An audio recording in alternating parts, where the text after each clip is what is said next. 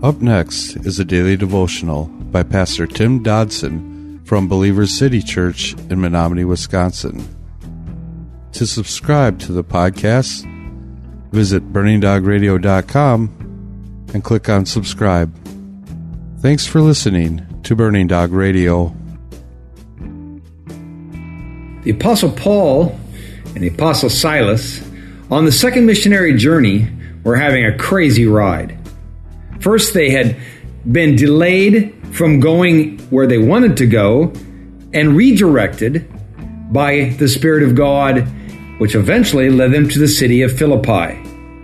Therein, they found some believers, found some Jewish individuals, led them to believers, rather. And then because of that, suddenly Satan sends a demon-possessed fortune teller into Paul's midst. Once Paul casts out that demon, then the masters of this young lady were angry because they'd lost their money train, and they get Paul and Silas arrested. And then during the night, as Paul and Silas are in prison singing hymns no less, suddenly an earthquake comes and all of the prison and the stocks that held them were broken open. Having seen all of this events, the jailer says, "What must I do to be saved?" Paul and Silas then lead him and his family to the Lord, and God suddenly was on top again. Picking it up in verse 35, we read, "But when it was day, the magistrates sent the sergeants, saying, 'Let those men go.' The jailer reported these words to Paul, saying, 'The magistrates have sent to let you go. Now therefore come out and go in peace.' But Paul said to them, 'They have beaten us publicly without a trial, men who are Romans, and have cast us into prison. Do they now release us secretly? No, most certainly, but let them come themselves and bring us out.'" Verse 38, "The sergeants reported these words to the magistrates, and they were very afraid when they heard that they were Romans. And they came and they begged them. When they had brought them out, they asked them to depart from the city.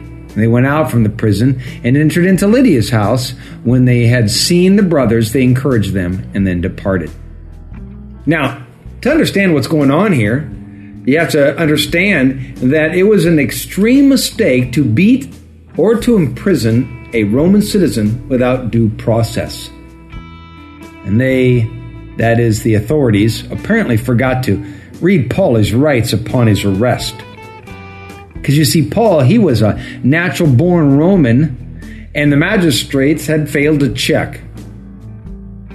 As I said in the beginning, suddenly the tables were turned.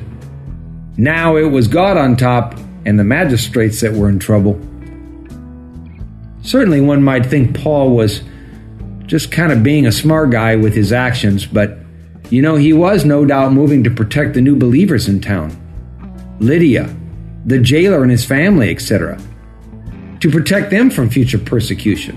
Because the fact is, if Paul and Silas simply walked away without a clear statement of innocence, it would only be a matter of time before the others would receive the same treatment that Paul and Silas had received. So indeed, this was a brilliant move. You have to love Paul's words. No way. Let them come themselves and bring us out. So it was a fine moment for sure. And indeed, the powers that be came dutifully out to kindly and gently escort them out of the jail. And not to flee out of town like they wanted them to, but actually to go back first to the believers there in Philippi. Forever placing the flock over themselves, these guys went first back to Lydia and back to the others to encourage them before they went on down the road. And you know what? I have to believe there's no doubt they were indeed encouraged, for God had shaken their world. That was a daily devotional by Pastor Tim Dodson from Believers City Church in Menominee, Wisconsin. For more information on Pastor Tim Dodson or Believers City Church, visit believerstogether.com.